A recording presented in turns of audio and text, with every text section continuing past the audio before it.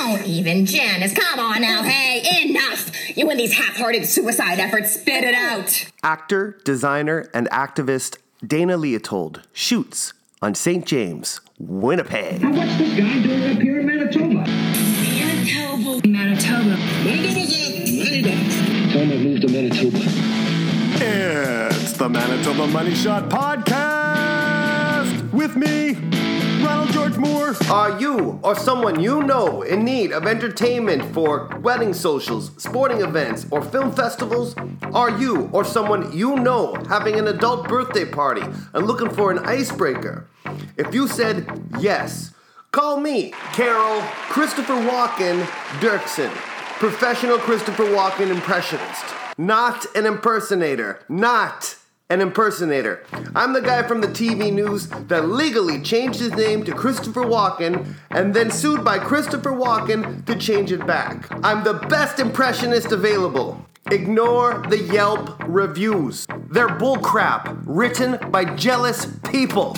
At the event, I will wear either A, a military costume, or B, a suit similar to the one that Christopher Walken wore in the Fatboy Slim video. I do not dance. No dancing. $80 for half an hour or $100 for an hour rents you the best Christopher Walken impression available today. Also required is transportation to and from the event from my apartment building. And a bottle of gin that I don't have to finish. I can take home what I don't drink. Don't worry, I'm not driving. You are. Or someone you know. Also, no more benefits. I do not perform for free anymore. Don't come up and ask me to do Christopher Walken. I am a professional impressionist. No more freebies. Call my 24-hour hotline, 1-800-924-5361. That's 1-800-WALKEN1. And ask for me, Carol Dirksen, the impressionist formerly known as Christopher Walken, and I can legally call myself that. And don't watch that YouTube video, alright? That's not me. Whoever uploaded that to the internet is a real piece of human garbage right there. You've heard the rest, now try the best. Whoa, he is good. Hey, hi, I know you, don't I? You're a listener of the Manitoba Money Shot Podcast with Ronald George Moore, that's me. Yeah. I go up and I go down, my voice. Thank you very much for checking us out, for listening, for tuning in. Today's show is the amazing DAINA LEITOLD. She is an incredible person, a dear friend. I've known her a long time now. And she is a very respected actor in this city, being on film and television and stage, music videos. The list goes on and on. In fact, that the clip at the beginning of the show is from 2009, a show she did called Prairie Spirits at the Winnipeg Fringe Festival, and she talks a little bit about it during the conversation. And if you want to know what kind of VIP guest we get here, DAINA actually won Outstanding Performance by a Female Artist in a Short from Actor Manitoba. Huh? How about that? Dirt off the shoulder? And that's from, 2018. Did I say that? Jeez, I don't know. She won that for a short film called The Interrogation M.A. that she stars in, along with her husband, all right, Carl Thordenson.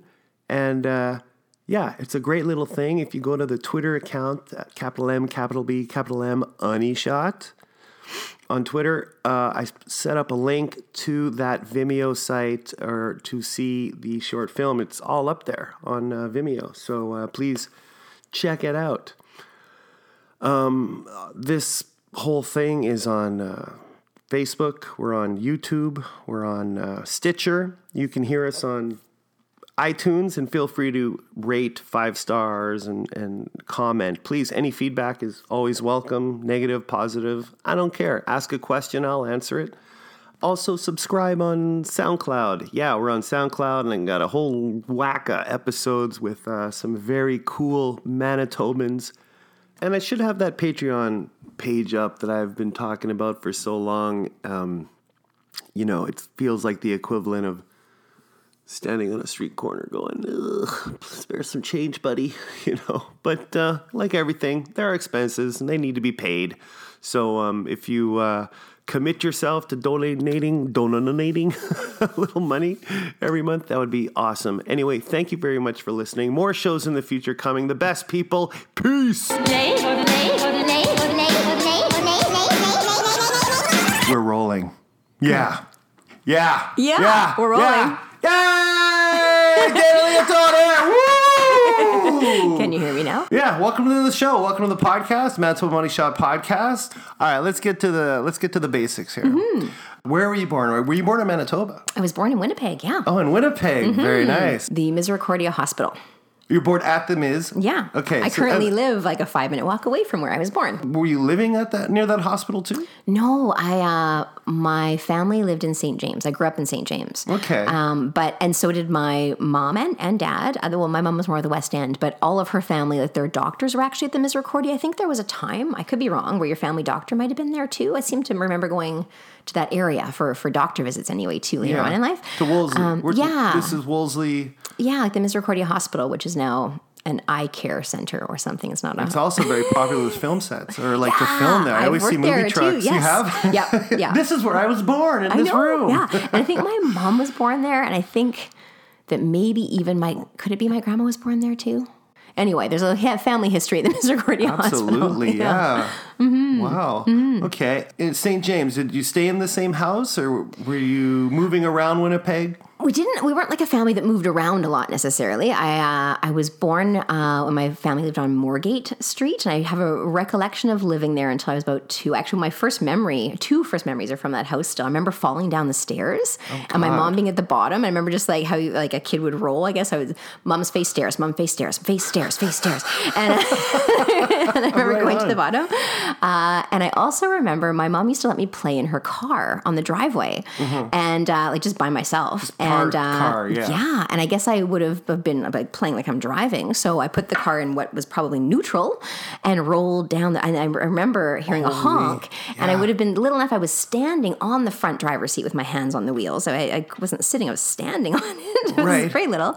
And turned to see this truck that was trying to get around the car. But I had like rolled back and it was in the middle of the street. And I guess there's a honking. And my mom comes running out. She was in the kitchen, which faced the back of the house. Like not even watching, of course. So it wasn't a dude slamming on the brakes trying to avoid you? I don't think so. I think I would have rolled gently out. In the street. I think so, yeah. A little bit of an inconvenience. Yeah, and I wouldn't have been looking. I didn't know to shoulder check, so I wasn't looking to see that anyone was coming. I would have just been excited the car was moving. I didn't realize it could be a situation. What elementary would that have been? Like you're attending? We moved from there to then Athlone Drive, and I went to Athlone School. So still in St. James. I did spend a lot of time at Living Prayer Museum. Which was like right around the corner from my house. I'd go with friends sometimes or just by myself, just walk through the woods and head to an old foundation of a house that was back in there. But other things I did in St. James, there was a Dairy Queen at the corner of Ronald and Portage right by Woodhaven. Still there. Still there. Yeah. And I would go there. In the summers, I would hang out by myself very often. And my grandma would be at home with me. Like my parents would have my grandma come and live with us sometimes if need be. On summer vacation especially. I wasn't a daycare kid. And but then I would just spend the days by myself. I'd leave the house if I wasn't watching some sort of daytime TV. I'd just go out walking around by myself. So I had a habit one summer of going to the Dairy Queen and then sitting on the top of the monkey bars at this little park that was right by Assiniboine Clinic, like on Bruce or Lodge Avenue or something, right on Ronald Street. Okay. Yeah. And I would sit there and I would eat like, I think it was like this, it was when Dairy Queen had hard ice cream and it was chocolate ice cream with like a peanut butter sauce maybe, but it was a chocolate peanut butter situation with some like whipped cream on top and some like chocolate crunchy not a things. Parfait. No, it wasn't a parfait. It's different. Once in a while, like I'd phone a friend and we'd go and hang out and play in the field or something. Yeah, but it was a lot of playing outdoors. A lot of playing outdoors for sure. Like whether it's in my front yard or backyard or in the schoolyard, which is right across the street. There was lots of hanging outdoors for sure. Very cool. Mm-hmm, lots of bike riding. just like around the streets in my neighborhood. I would just ride around. And as I got older, I'd ride out to the old drive-in and I would like sneak under the fence and I would just sit on the ground and listen to the movie. The old drive-in. Yeah, down at the end, past the perimeter on Portage there. Yeah. Really? You got to hang out that drive-in? I did. Yeah, I'd ride my bike by myself. My mom freaked out when she found out I was taking my That's bicycle. kind of far from... Well, it was a bit of a ride. There was some little tiny building that maybe was like a mechanic shop out just off on the highway. And so I would lock my bike up to a railing they had there, and then I would walk through the field because the way to sneak into the drive-in is you had to, there was one point where there was enough room beneath the fence, between the bottom of the fence and the ground, where you could just like wiggle your way under. But how do you hear the movie? Well, because it was before that it was on the radio. Instead, there was just these little speakers on the stand. You'd put it in the window and roll up the window so it stays... Exactly. Oh, yeah. right. And so I could just sit at the back on my bum on the gravel and just hear the movie still, because all the speakers were on. Or I guess maybe I turned the volume up on one or something. Yeah. But do you remember what movies that you saw at that time? No, I don't. I think one of the last ones I saw was a double feature. It was a great double feature. It was... Charlie's Angels 2 and Terminator 3, something like that. I was just Neat. like, yeah, at a drive-in. sweet. Yeah. Cool. You have any memories of elementary that stand out for you? I remember finding out the school got broken into one summer because I would play around Athlone School. And I only went there until grade 3 because I went to French immersion after that. But that's a different school. Okay. But I do remember of Athlone School walking by one of the doors in the summertime playing with my friends and going, wait a minute, that door's been broken. The window, the glass on the door was shattered. Yeah. And that was sort of my claim to fame going to that school. So I got back in the fall and everyone was like, the school got broken into over the summer. And did you know that Dana's the one that found it and reported it? And I felt really good about myself. You're like, I know. Yeah. You can be my friend if you want. Absolutely. If I let you. It still didn't work. I had no friends. Well, I guess because you also went to 2 schools or in elementary. Yeah, well, I did have some friends, for sure. I had like some neighbor kids I played with. But I think up until grade 3, like... And I find that with my kids as well. They don't have like close friends at that age. Yeah. They have a lot of friends who kind of hang out sometimes, and you get to go to a few birthday parties in the year, but it's not necessarily, I wasn't phoning people yet and talking on the phone in the evenings. Definitely not phoning. No. So, but I went to then Bannatyne School because I wanted to do French immersion. I remember they came. Really? Yeah. You did? Yeah. At that age, wanted to learn French. I had to convince my parents to let me go. They came and did a presentation at Athlone School. And if you want, you can go to French immersion and do all your schooling in French. And we'd taken a French class. I knew a little bit about French. And I just thought that'd be really great. And my parents were like, "What do you mean? You want to change schools? So your school's across the street. Why would you want to go somewhere different and in French? Are you serious?" How? And I really wanted to go. They took me to the information night, and I was like, "Yes, I do want to go here." And it was my dad's elementary school too, Bannatyne. So that was kind of just nostalgic, and it was kind of cool that way. Yeah. And so I went there from grades 4 to 6. In any of those years, did you have like a first acting role? I did. Perhaps? At grade 6, I auditioned for the school play just because that's what you did. What play? That I don't remember, but I know I played the mom. And my only memory of it was standing on stage and feeling like it just sort of everything go white. You know, you're looking at the lights and you can sort of see the crowd, and just this sense of like my ability to hear anything kind of went away. I couldn't see very well. Oh no! And I was like, I don't think I like this. Yeah, you definitely froze. I don't know if I was supposed to say something or not because I think I was that lost. I think I felt that lost up there that I was like, I've got a really bad feeling. I know I'm wearing slippers and an apron and like my mom's dress for a costume. There's a bunch of people watching. I probably should be saying something right now. I wasn't into it. I didn't like it. What kind of a student were you? Oh, I was a good student. I was really good when I was younger. I was like top of the honor roll, junior high. It was me and some guy in English track I'd never even met, but I remember. But he was the guy you had to beat. Yeah, apparently he wore like Hawaiian shirts or something. I'd always try to figure out who he was. Well, you had spies. I can't remember his name now, but it was always like the honor roll would come out, and it was always my name second, and this other guy in English was first all the time, and so it was a little silent competition between me and this guy who I'd never met. Yeah. So I was a good student, and then went into grade 10 into high school. Went to Silver Heights for a year for grade 10, and I just started to get really interested in other things like boys and drinking. Boys. Yeah. Very cool. Well, I guess that's around the age you start dating, right? In high school, somewhere in there. And I was like, since I was little, I was always really eager to grow up. Like, I would pretend to pour shots of milk and water for myself. I'd watch Dallas, because I'd watch primetime TV with my parents. Yeah. And we watched Dallas and Falcon Crest and the Ted Bundy miniseries. Like, this was my experience of what life was going to be like. Oh, that's how you make a gin and tonic or do shots of milk. Absolutely. And I was so easily influenced by all that, I think. I remember I made myself a line of sugar and tried to get it in my nose. Oh my God. Yeah. It hurt so much. And it was super sticky. And I was like, what do I do with this? So how old were you when you first had booze? Grade 10. I think I first started smoking cigarettes in grade 9. The butt wall. And but like not really a smoker. I would try just because I felt it's something I should do. Like, it was a rite of passage. I had a goal of mine to. And it was awful. I hated it. I felt super sick. I didn't like it. But I was the kind of person who would have forced myself to get over those head rushes so I could become a smoker. Yeah. Even if it kills me. Awful, yeah. Which it will. And my mom was a smoker growing up, but when I was younger, I'd hide her cartons. Like, I didn't think it was cool when she did it, but then there came a time where I was then just stealing her cigarettes and I would just smoke in the house because no one noticed that anyone else was, in addition to the smoke in the house, there was any more smoke. Right. I'd hang out and watch myself smoke in a mirror and look how cool I was. It was very vain. And so that was grade 9. And then booze grade 10. Step? Yeah. And I would have started doing like drugs in grade 11. Grade 11? Yeah. Grade 12, heroin. I've never done that. But what I did do though is when I turned 18, because I didn't know how to celebrate my 18th birthday. I've been doing all these sort of illicit things I've tried everything I wanted to try, and so when I turned 18, I was driving down the Ness Avenue one day, and I was like, adults only video. I could work in porn. That's what I can't do until you're 8. Like, because they really do need your ID. Right. So I started working at adults only video stores when I was 18. That was really? Yeah. I applied as a joke. I didn't, I just thought it was a funny thing to do. Like, because we kept saying, how are you going to celebrate your 18th birthday? Well, I've been going to the bar since I was 15. Like, there was no thing to do that was celebratory in that way, Exactly. So I was like, I thought it would be kind of funny if I could say I work in porn. Now I'm 18. So what was that like?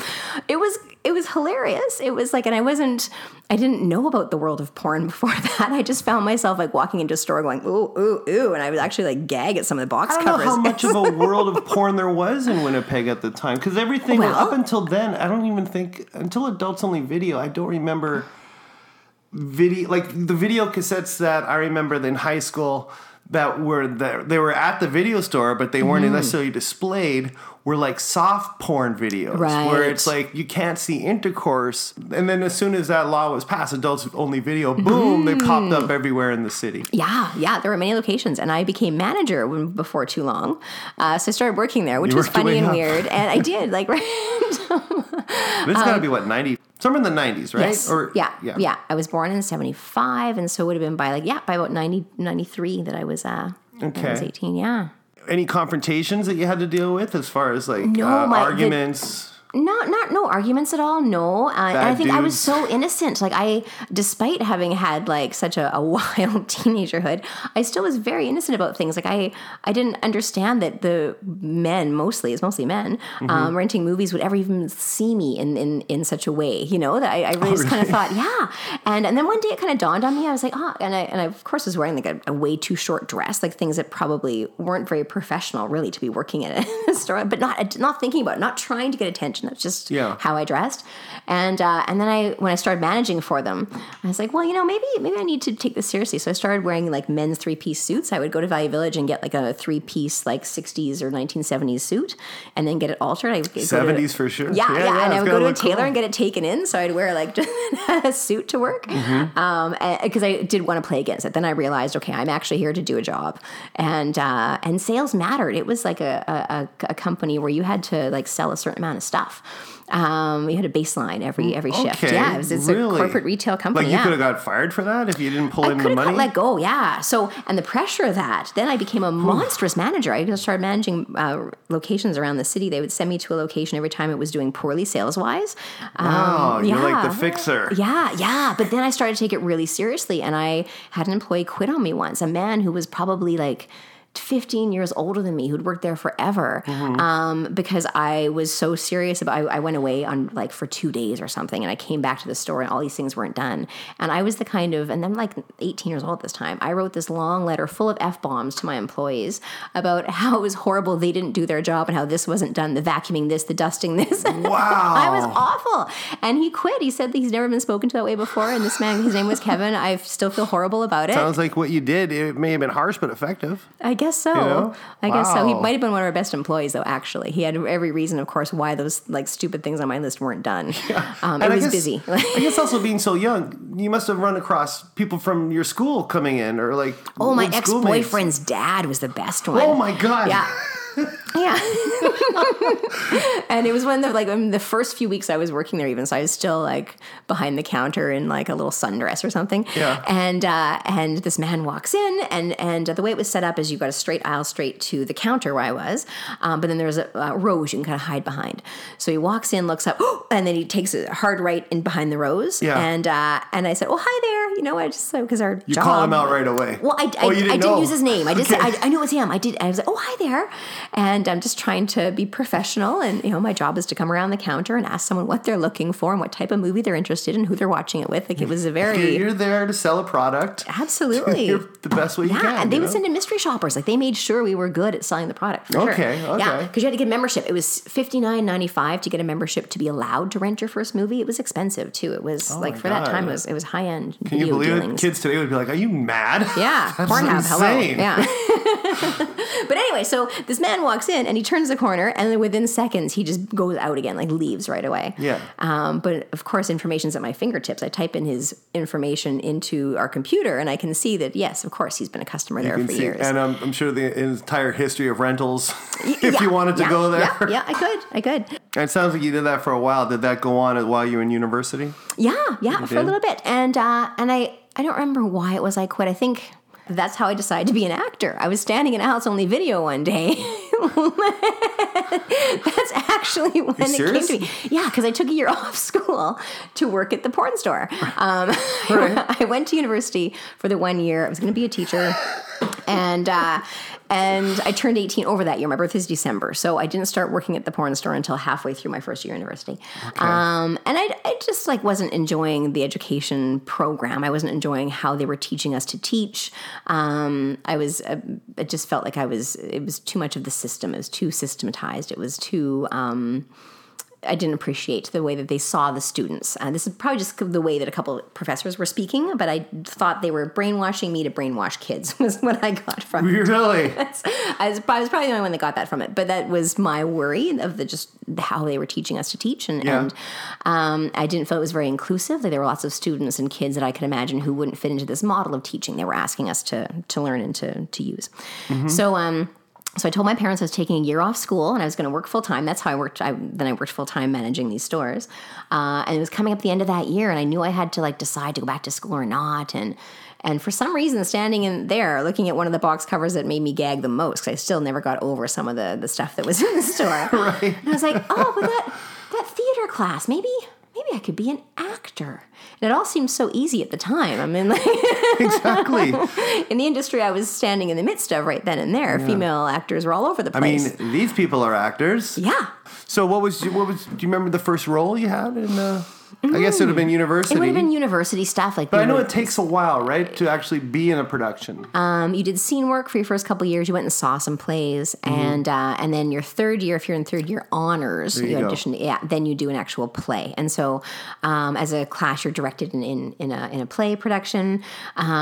We did a fun play called Saturday, Sunday, Monday, I think. And I got to play two characters. We had to double cast. So on every even night, I'd be one character. On the odd nights, I was a different character. So actors had a chance to play different roles. It wasn't just the same thing all the time, which was that's great challenging, fun. right? Yeah, For yeah. sure. In my second year, I had this great moment where I was coming to the scene mad one day, and the professor kept stopping me and saying, like, "Why are you smiling?" I'm like, "I'm not smiling. I'm very mad." And he was like, "No, you're smiling the whole time." And I was Right. oh, right. Okay, I'm actually not doing it. I'm not doing it. I'm just excited that I feel like I'm doing it, so I'm smiling. It's working. Yay. Yeah. But he's like, you don't know. You should be very angry. And so, like, moments of that where I kind of went, oh, right, like humility, going, oh, right, I'm not doing it. I'm excited to be here. It was growing on me, but I still wasn't doing well by any stretch, I don't think. Yeah. And I still knew that really I was there to try and get over myself. And I had to you still do presentations. You're still taking more than just theater classes. So I had to do a presentation in theater history. I remember going home that day to my partner at the time and saying, like, it was the worst experience ever. I had to read the whole thing. I had, like, my head in the paper the entire time. I sounded like I was going to cry. I was stuttering. I couldn't even see the paper. I was still very nervous to be up in front of people as myself.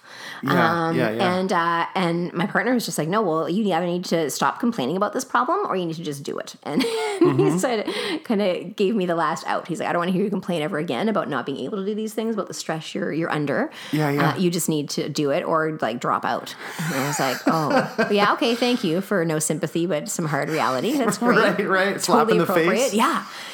But still, though, I still don't do well being myself. I like, that's why I like acting, is to not be myself. Right. That's Do you what's find this attractive about it. uncomfortable right now? I was very nervous. You're yourself. It is? I was very nervous coming today, yeah, for sure. I thought what I would end up doing is trying to be too funny and and just be my insecure self, because I think that's what happens. Well, you're doing great.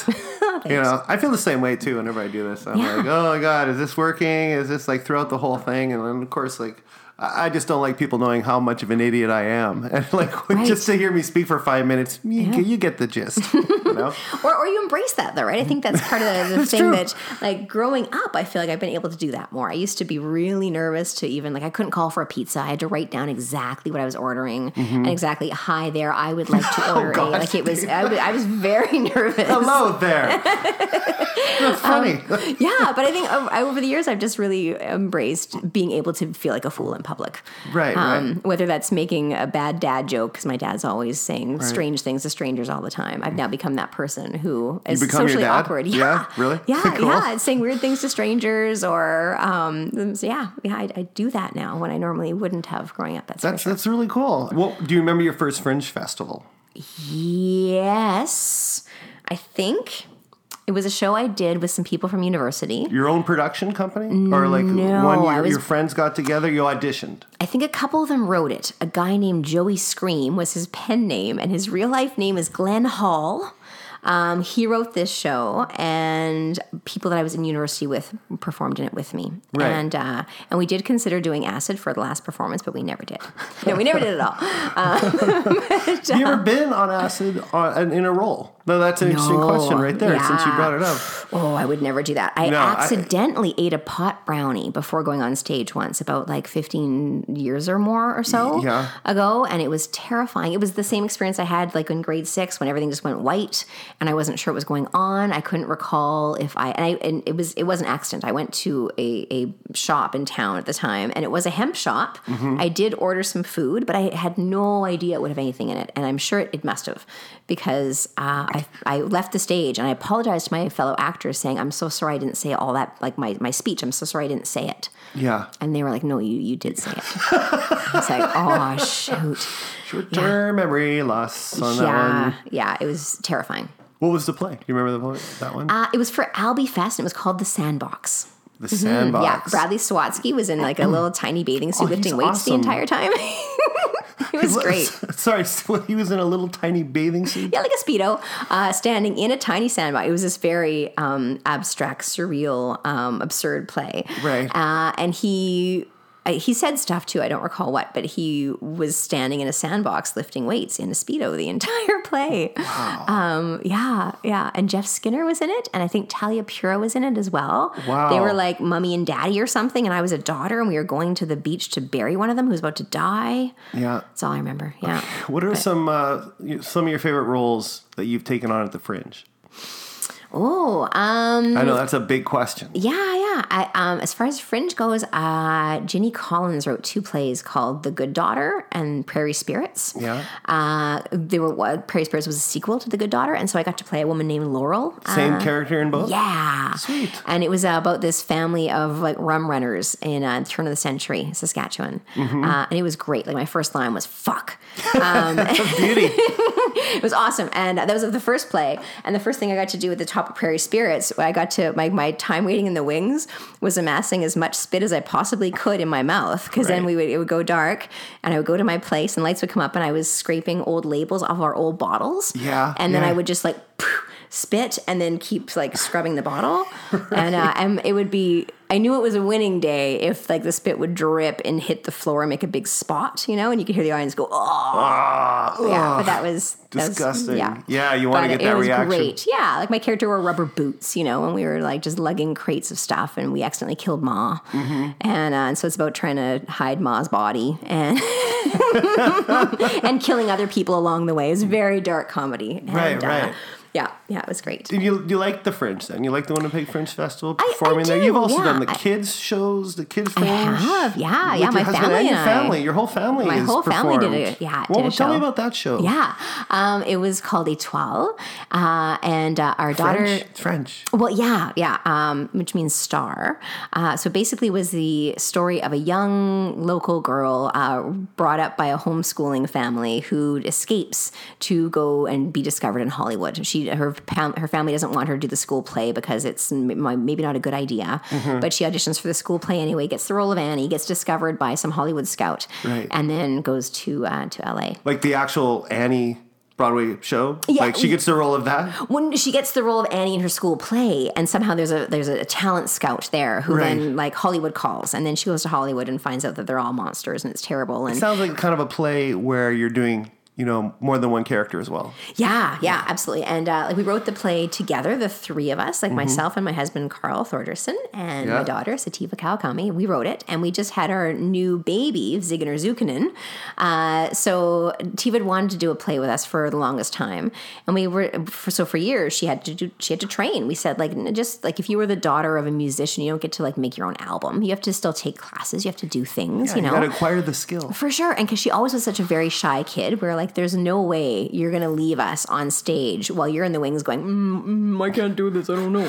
So, right. So like, no, you're training. Get out there right now. Totally. That's what it would have been. I didn't want to be that monster.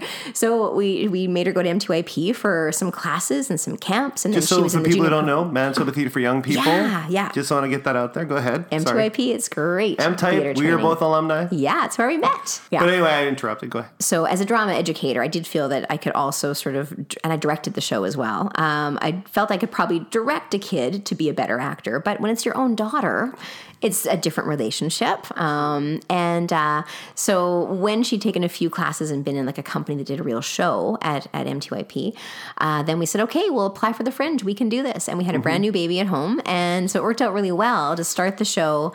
We all played different characters. And you brought your son on stage? Yeah. So the start of the show was me with a big pregnancy belly and Sativa, who was 8 at the time.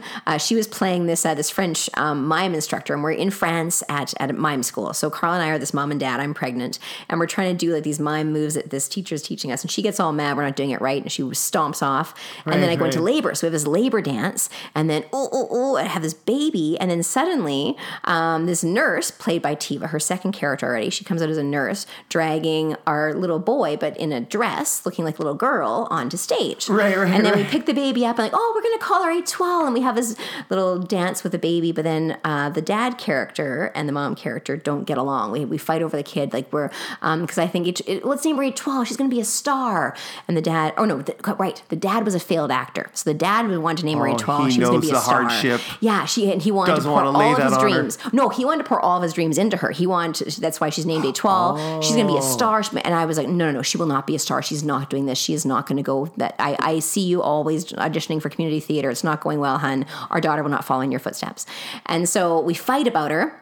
scene ends, and then we fast forward to 8 years later, where Sativa is now playing Étoile, sitting in the same bassinet in the like a giant version of the dress that Zig had on, and so we now know that it's 8 years later. And we had a little card on the side, like old timey movie style. That is the coolest, man. Yeah, that is so cool for sure. And they played each other then, and then it was the first set I designed too, I think actually, and so we had this great little movable set, and then Carl and I both played some Hollywood types as well as we went through.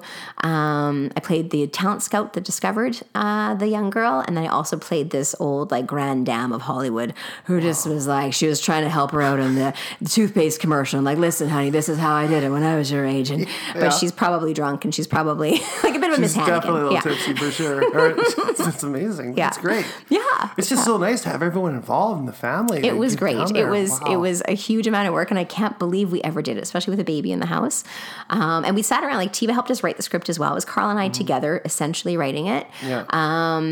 But we'd sit with Tiva and we'd write it together and get ideas, and it was a huge endeavor. And you started teaching at Prairie Theater Exchange too, didn't you? Yeah, I did. So I've taught at MTYP, and I've also taught at PTE, and both like places where young people, or in PTE's case, adults come to learn about theater and film and whatnot. And so I ended up over the years working at PTE a bit more, just because I was teaching adults and you find it easier, of course. There's not so much horseplay and whatnot. Yeah, I do like teaching adults for sure. I like the environment at Prairie Theater Exchange. It's neat to be in Portage Place, despite maybe a popular opinion. I do love that mall. Right. Yeah, it has a very bad name. It does, but I think it's got a lot to offer, and it's a community service is what that mall is offering at this point in time, and I think it's important that it's there. Especially in winter. Yeah. You need a place to warm up. Oh, for sure. And that piano on the main floor is the best thing ever. That's the best thing that mall has ever done. I wrote a love letter to the mall once, and I just thanked it profusely for that piano and what it does for people passing by and for people who play it. Because it was interesting to me that they let the piano come in, because they were so adamant about those signs on the planters, do not sit here, do not sit here. They didn't want any loitering. For so long, they tried to deny the fact that mall is really where people who want a place to congregate are going to congregate. Yeah. And so all these planters with don't sit here signs and stories of security at the time years ago, asking elders who were like having serious health concerns to get up and leave regardless of their health situation. Really? I don't remember that. Some poor treatment for sure. They've hired They hired a different security company now, I believe. So it's maybe a security company that hires a lot of Indigenous folks too, I think.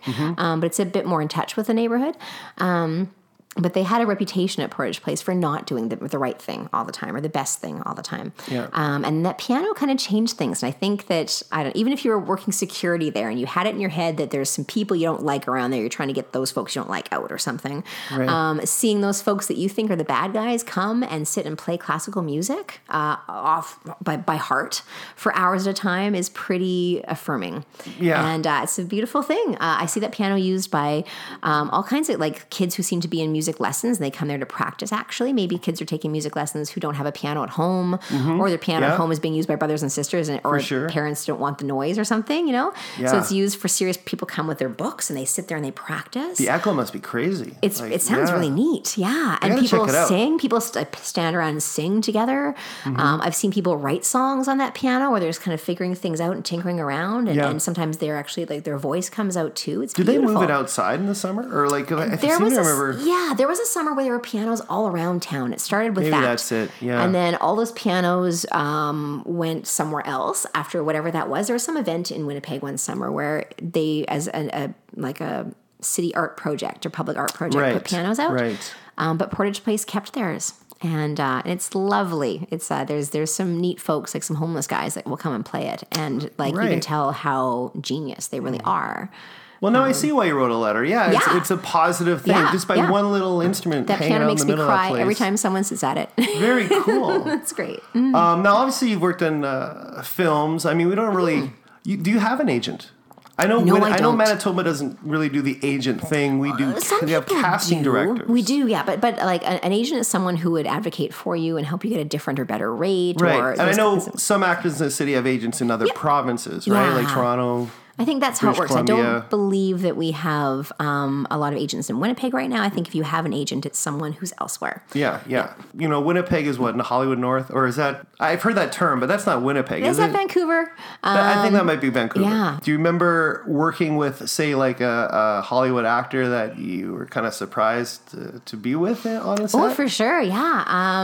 I had the chance last summer to work with Christopher Walken and Christina Ricci. Get the hell out of Yeah. here. Wow. Yeah. Now, those are not only like big names, but the kind of names you'd want to be in a room with, right? Yeah. Christina Yeah. Ricci. Oh, God, I love I know, her. yeah. Walken's a legend. What Yeah. was that like? Walken, no talking. He wasn't very talkative. Yeah. Walken, no talking. What about Christina? She was really sweet, for sure. Ricci, sweetie? Yeah. And it's no slight against Mr. Walken, but he was playing the role of Percy Schmeiser, who is a real life character, farmer in Saskatchewan, who went up and fought Monsanto in the courts, or Monsanto fought him for, I don't know. It's a Monsanto long being story. a grain? Yeah. The grain corporate Yes, corporation. yeah. I know a little of this story. It probably circulated in the news when they were filming here. It did, yeah, and it was a big news story many years before when it all happened. Mm-hmm. So Christopher Walken, who's typically a character actor, interestingly enough, was cast to play this like regular guy kind of farmer. So I can only imagine that he was under a lot of stress and his workload was huge. And so I don't take it personally that he wasn't really looking to engage with me, the local Winnipeg actor who was only Right. there for a day. For sure. I totally understand that. But it always is kind of weird, right? You're going to meet someone and you've got this expectation of like what they're going to do. And you're ready to ask them a question if you get the opportunity, and you're Yeah. ready to talk about yourself if you get the opportunity. But that did not happen. We did have a scene together. Which is and nice. Our Very characters cool. did not look at each other. Okay. What about Christina? Yeah, Ricci? yeah. She like whereas Christopher was going to his trailer between every take, he was just prepping and just needing to stay focused. Yeah. And that's the other side of the coin, too. for when it comes sure. to actors. They're not going to necessarily mingle when they're... No, it's not his on the job job. necessarily. And it's Right. not, if it was his film that he also wrote and produced or something, then I think he has Different the story. onus to be a bit more of a host. Right. But just because he's cast in a lead role does not mean he has to also be the caretaker to all these little local actors that, so I Right. totally respect that. Yeah. And who knows why he was going back to his trailer all the time, because most people don't. You do typically stick around, Yes. Yes. But he might have just had it. That's what he's working with or something. Who knows what his process is. And I sure. don't want to judge that. Absolutely. But Christina was like hanging out more on set or around. Like we get a tenty thing in the back when you leave the diner you're shooting in. There's Yeah, a little craft black, services, yeah, kinda. or a little black tent where you've got the tall chairs for the actors. Nice. So we'd hang out there in between when people are doing other work that didn't involve us. And she was super sweet, very very nice. Yeah, Are you down for a money shot? I'm ready. I'm ready. Excellent. That's what I want to hear. It's the Manitoba Money Shot podcast, so it is time to ask you, DAINA, LEITOLD, 100 questions within 5 minutes. Can Okay. you do this? Yes. Yeah, 90% have to be right. Don't worry. They're not hard questions. It's not hard trivia. It's basically what's your favorite this or that, fill in the blank. Okay. Easy stuff. But, as I said, 90% have to be correct. I'm not handing over the money shot just to anybody who's just going to go blah, blah, blah. And, you got to answer these questions For sure. relatively honestly. Cool. For you, DAINA, LEITOLD, tonight's money shot is...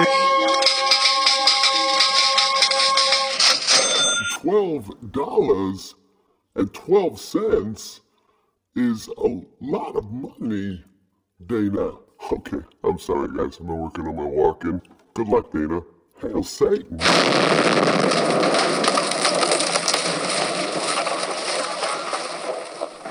What goes in a hole? A golf ball. Have you been to prison? No. Yes, I have. What's your favorite color? Green. Favorite restaurant in Winnipeg? Chisabi? No, it's not true. I don't know what to say. It's not true. Come on. You can't admit it's not true. There was a You silly just answer. said it. I like it there. I like ShawarmaCon too. I need an answer. Favorite restaurant in Winnipeg? Bluefish sushi? Bluefish sushi. That's my Okay, final boxes answer. or briefs?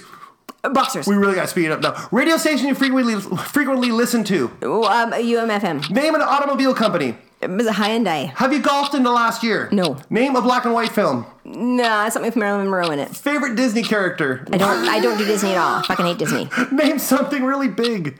A tower. Your go-to candy bar. It's got peanut butter in it. It's got yellow. The pressure is amazing. Anything 1 not minute. Nestle. Say it again. Anything not Nestle. Okay, name a Canadian singer. Alanis Morissette. Name a DJ. Co-op. How many ghosts in Pac-Man? Chase Pac-Man. 8. What's a good name for a dog?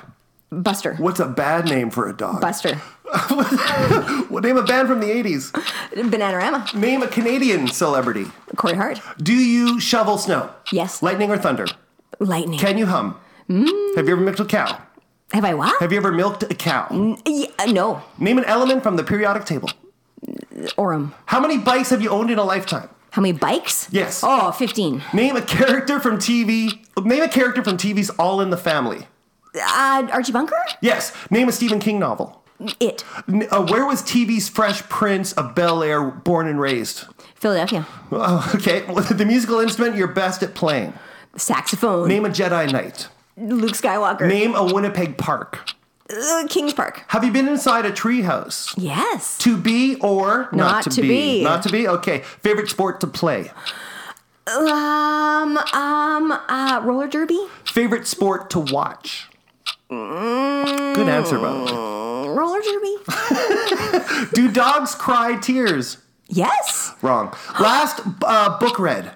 Last book read. Is that a tough one? I'm currently reading Percy Jackson. Okay. Carmen or Winkler? Winkler. Winkler.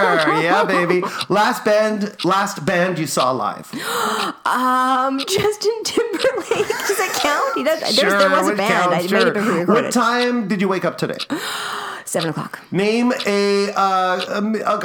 name something you have. Name something you have milk with all the time. Coffee. Okay. Do you talk to plants? Yes. What do you put on toast? Peanut butter. Name a flavor of tea. Chamomile. One word to describe my apartment. You don't have to be nice. Posterful. Name a video game console. Xbox? Do you like camping? Yes. Name a Tonight Show host. Johnny Carson. Name something with cherries. Pie. Last play you saw. Red Earth. Name a bird that can't fly. Penguin. Name a Winnipeg bar that doesn't exist anymore. The Albert. Red or white wine. Red. First film you saw in the theater. Oh, I have no idea. 2001 Space Odyssey, maybe. Beauty. Name a side dish. Peas. Peas, very good. Name a flavor of potato chip. Barbecue. Have you been to a wet t-shirt contest? Yeah, I won. Most you've won at poker. No, never. Have you ever dined at the Keg? Yeah. Oh, geez Louise. Mustard or relish? Relish. Do you like sitcoms? Yeah. What is your favorite drink? Martini. How many scoops do you like on a cone? 3. Favorite food ever? Sushi. What can't you live without? Marijuana. Nice. Do you like hot sauce? Yeah. Do you like Nirvana? Yeah. Name a Beastie Boy. Oh, Adam. That's 2 of them. Very good. Do you have freckles? No. Do you have a dog? No. Do you have a cat? No. Do you have a bunny? No. That's my favorite dessert. Cake. What are you afraid of? The dark. A trend you miss. Leg warmers. Would you rather have a beard or a mustache? 15 seconds. Beard. Name a kind of grape. Concord. Parallel parking. Beginner or expert? Expert. Spiders or bees? Bees. Ever seen a Canadian beaver live? Yes. Favorite keg favorite key on a keyboard? C. Ah, shit, that's done. Oh, how many did we get through? 80. That's not bad. It's not bad, but That's not bad. I had a very slow start. That is all me. Like there was a couple there. I'm like, I can't read my handwriting. I write this all out, and I'm thinking I got this, and then learned a lot in that moment there, in those moments. So you didn't win the 12-12, but that okay. means that you're just bringing it up for the next guest. Just bankrolling it for next time. Yeah. Listen, you. Thank you for coming on the show.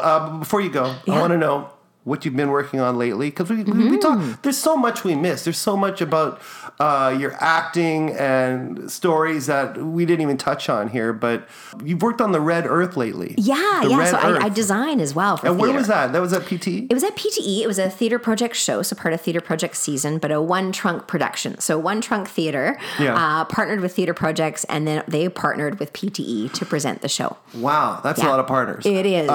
Theater projects, Manitoba. That is like getting really high class now, right? Like they've been around for a while, and they produce amazing stuff. Yes, yeah. Right, yeah. right, It's a wonderful, wonderful theater company. Who heads that up? Ardith Boxall. Oh, really? Yeah. And Rhea Kavanaugh. Okay. They together managed the Two company. big names in this city, for sure. And they do great work. So it was neat. It was great for me. Like, I've designed for many companies in town so far, but mostly independent companies. So this was my first time working with one of the bigger theater companies in town. So which really hit me going into rehearsals. Like, oh, right, design presentation day. There's not just going to be me and a couple of you who's like looking at my sketches and my little maquette here. There's going to be people that matter. Right. And the folks from PTE came as well. And so as someone who's a new designer on the scene, really, it was a little stressful, but a good opportunity. Yeah. Was it just like basically they just said, okay, we want your vision? Or was there a lot of input? They're like, okay, well, is that how it works? Every project's different. And in this one, it was really tricky. We did a workshop 2 years ago for Red Earth already. And I was brought in as a designer at that point. Yeah. And the workshop, it's done through a devised theater sort of formula. There's not a formula. I don't know what I'm looking for. But devised theater. So talking with actors and directors and other people on the design team to figure out how best to produce or to present a story. So I've been in there with workshops before, but it's a heavy tech show. It's all a comic book being brought to life. So as a designer, my job was to create projection services, essentially, that we could project upon. So the actors would appear behind these scrims. And when there was a certain kind of projection on it, the actors would appear to be in the comic book. So you have like a stagnant picture that the actors then are in and acting with. Or the picture's not always stagnant. There was an animator on the team as well who would take the artist's renderings and animate them. So it's space or on Mars. And so when they would want to use a touch screen, for instance, they could mime in front of them. They were touching a screen and all these cool graphics would come up, you know? There was a body scan. One of the actors stood there and you sort of see like her silhouette projected on the screen in front and her body turning around, and they do like a health checkup, a medical scan. So the magic was not my job. My job was to create a really interesting set, but really basically it was made of scaffolding, and actors stood in different spots with different boxes, so it looked like it was a comic book, and actors were in different places, and they could come out in front as well. I got to design some awesome spacesuits. But that would have been your vision, is what I'm getting at. Like, someone was telling you what they needed for a set, or was that you're like, this is what I was thinking would be appropriate? Well, we knew it needed to look like a comic book, sort of. There needed to be 2 stories. The director, Andreas Artisan, wanted to have 2 floors for sure. So that's why we had to be at PTE. We had to have a venue that was a high enough ceiling that we could make it at least 2 stories. Cool. And then at PTE, it's a thrust stage. So there's audience on all 3 sides, which doesn't work for projection. Right. So, so my big idea was to make that then part of the set, so that the audience ever only sat in front of the stage, and the side seats were all covered in paper. So the concept was that it was an artist's sort of workshop. So I did set props and costumes for that show. And fun. It was all grayscale. So I got to design some awesome spacesuits, but they had to all be in different like gray, black, or white, essentially. And while you're doing this, you also, and we didn't even touch on it, you work for Green Kids. Yeah. Green Kids, which, if you don't know, is a theater company which focuses on environmental issues. And they've been around for a good 2 decades? 2.5? 27 years. 27 years. Yeah. And you've been with them since the beginning? Almost. I've been with Green Kids for 24 years. 24 years. Yeah. That is amazing. Yeah. But initially you were an actor? Yeah. An actor in a show. Do you remember the show? The first show I did with Green Kids was it the Lorax? Because we weren't above ripping anyone off at that point in time. Yeah. You ripped off Dr. Seuss? That may have been the second show I did. Talk about recycling. Yeah, I know. It's reusing. Repurposing. And reducing the need to hire a new playwright. Exactly. Bingo. But Green Kids initially was a bunch of activists who maybe had a little bit of a theater background, maybe not even, who just wanted to go into schools and educate about the environment. So the first few shows I did with them were sketch comedy at best, maybe, maybe. Yeah. Not written by anyone who's really in the theater community. Yeah. No, when the actors... We would write it ourselves, yeah. Right, yeah. but the names, are they still around? Anyone you remember? Yeah, Nelson Tomei, I went to school with him. He was one of the first, he was before me, one of the first Green Kids. Paul Anthony, Wicked. Lives out in Vancouver now. He was one of the first Green Kids as well. Yeah. You can find him on Prime Video. That's right. Yeah. So he was one of the first. And those are the only folks I'm still really in contact with now, I guess. Yeah. And were many you just more. doing it every year? I did 3 out of 4 years of touring with Green Kids, like way back in 98 or 99, I would have started, I guess. Touring schools in Winnipeg? Winnipeg, Manitoba. Yeah. And around Manitoba. Yeah. Okay, yeah. very cool. Very much like artists in residency. Very much, yeah. Okay. But we do like 2 shows a day. So one school in the morning, one school in the afternoon. Yeah, So you're going to the school just doing a show at that point in time. You did that for a few years. Yeah. And then after my 3rd tour with Green Kids, there was a need for office person. There's someone in the office was leaving or something. And the president of the board just turned and said like, well, what are you doing this summer? You wanted to, okay. So I ended up working in the office, took time off for when each of my kids were born. But eventually I kept getting pulled back in. Someone would contact me and say like, there's no one to run Green Kids. Maybe you want to do it. Like, exactly. Okay. They hit the pause button while you were gone. Yeah. And you just kind of picked it back up. People did still keep working for the company as it went on. But as you know, because you've done Green Kids tours too. I did in 2006, 2008. I did the tour, not only Manitoba, we did Western Canada. That's and right. That was great. That was so much fun. Great working with the people. And I loved doing the schools. And I wasn't so much acting. I was doing the technical aspect of the audio and video elements, because it's a high profile show. Yeah, it was at the time too. We had a big video screen, and so it was lots of sound and video. I got to perform in front of Woody Harrelson. That's right. Woody was on the team then. It was great in Vancouver. He came to one of the school shows, and it was he was really nice. You know, I don't remember talking to him. I was too shy to go to celebrity. It's also that mentality of like, you know, if you do acting and you're working background, or it's like, you know, usually they'll remind you don't talk to the actors. Don't bug them. Yeah. You know, don't go up and ask for an autograph and all that. So just because I've done so much of that, I always get that whenever there is a name in the room, I'm not going to approach them unless I absolutely have to, right? But he was nice. He did say hi. Yeah, no, he was very nice. He was on our side. He donated money to Green Kids for years. Oh yeah, for sure. Well, that's his thing. He's environmentally friendly, as it were. Yeah. And you're still with them. I am, yeah. So my official title is the executive director, which means that I try and apply for as much funding as we can to keep the place going. We have no overhead funding, so it's a struggle always. You know, we're not a company that has a continuous income, but we do still get out to hundreds of schools a year, ideally. Some years a little less than others, some years more. We just got back from Toronto, and previous to that, out to BC and back again too. So we're out there. We're still doing stuff. That's great. That's great. That's so impressive. You're still with the company. Obviously, you believe in a good cause. You're all about the environment yourself. Yeah. So why not, keep it going through them? And upcoming, what's on the horizon for you, Dana? Besides acting? I'm doing. This was a big design year for me. So I just finished Red Earth, and now I'm working with Shakespeare in the Ruins on Hamlet.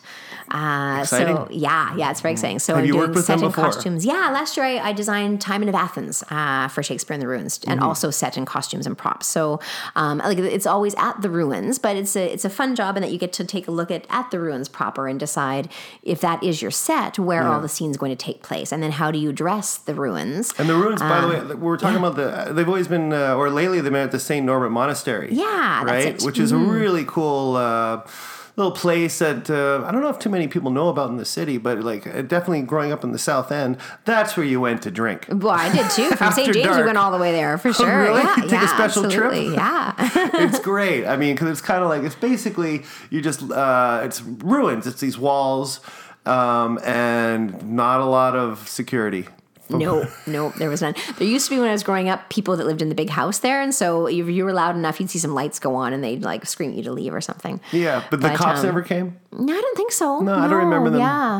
being an issue. And it still is a place for kids to go now. So it's a challenge when we go out to work there. There's broken glass everywhere because kids do go out there. And you've got actors doing fight scenes and stuff. It's I don't know if you know how Hamlet ends, but there is a big fight and people die. Yeah, no spoilers though. Yeah. No spoilers. So someone dies. And so, yeah, there's actors who are rolling around on the ground and doing all kinds of awesome fight choreography. But there's glass because it's a party place too. So that's the only downfall if there is. Yeah. Yeah, it's fun. They've got a really great following as far as audiences, and I hope new people coming out every year to the ruins as well. But it's a great company to get to work with. They really they know how to do promenade theater, and it's a very specific thing that isn't done very often in other cities. Yeah. They've got a really great formula at play, and it's great. People, they provide the chairs. It used to be you'd bring your own chair, you sit on a carpet, but over the years, SIR has grown to be a working machine that's got everything in place. Yeah, for sure. And then you're just auditioning still, whatever comes your way. Yeah. The rejections for next year are piling up, but the rejections. Well, it's nice when they tell you at least. It's nice if you get a note saying like, "Hey, your audition was fine and dandy, but someone was better." That's better than not hearing anything and still wondering if you get to show up and do the job. Exactly. So yeah. But it's all about getting the audition. Yeah. And then once you do the audition, you just gotta see where the cards lay. Yeah. Right. Yeah. I remember when we were in Happy Rock, Gladstone. Yeah, Gladstone. We did the residency there. That's right. And then you were like, I got an audition. I gotta go. And you kind of left after school. You drove back to Winnipeg, which was 3 hours, wasn't it? Something like 3 hours, just to get that audition in. And then you made it back the next morning. I'm like, that's dedication. Yeah. That's dedication to your craft. Yeah. And never got the job. Like the things you do, right? No, you don't know. Never know. You never know. Yeah. Well, that's great. Are we forgetting anything? Not really. I do have another acting gig coming up I forgot to tell you about. Okay, let's hear it. In 2 weeks in June, I'll get to do a workshop at MTYP, so Back to Manitoba Theatre for Young People. Nice. I get to play Amelia Earhart in a workshop production. Yeah. But she comes back as a bird, which is even more interesting. So you're in a bird playing. Costume. I think I'm in like an old aviator costume. It's a workshop. Dressed only 2 as a weeks. bird. Yeah. So there'll be like a invited performance at the end of the 2 weeks, but it's not a public showing. There won't be a full design or a full show necessarily. Oh, okay. But we're workshopping it with the hope that it becomes something bigger later on. That's really great. You get in the door early. Thank you again, Dana. Thanks for having me, Ron. It's so good to see you. Yeah, you too. It's been an excellent conversation. I just love it. And of course, I love you and your family. All right. Thanks again. Bye. Bye.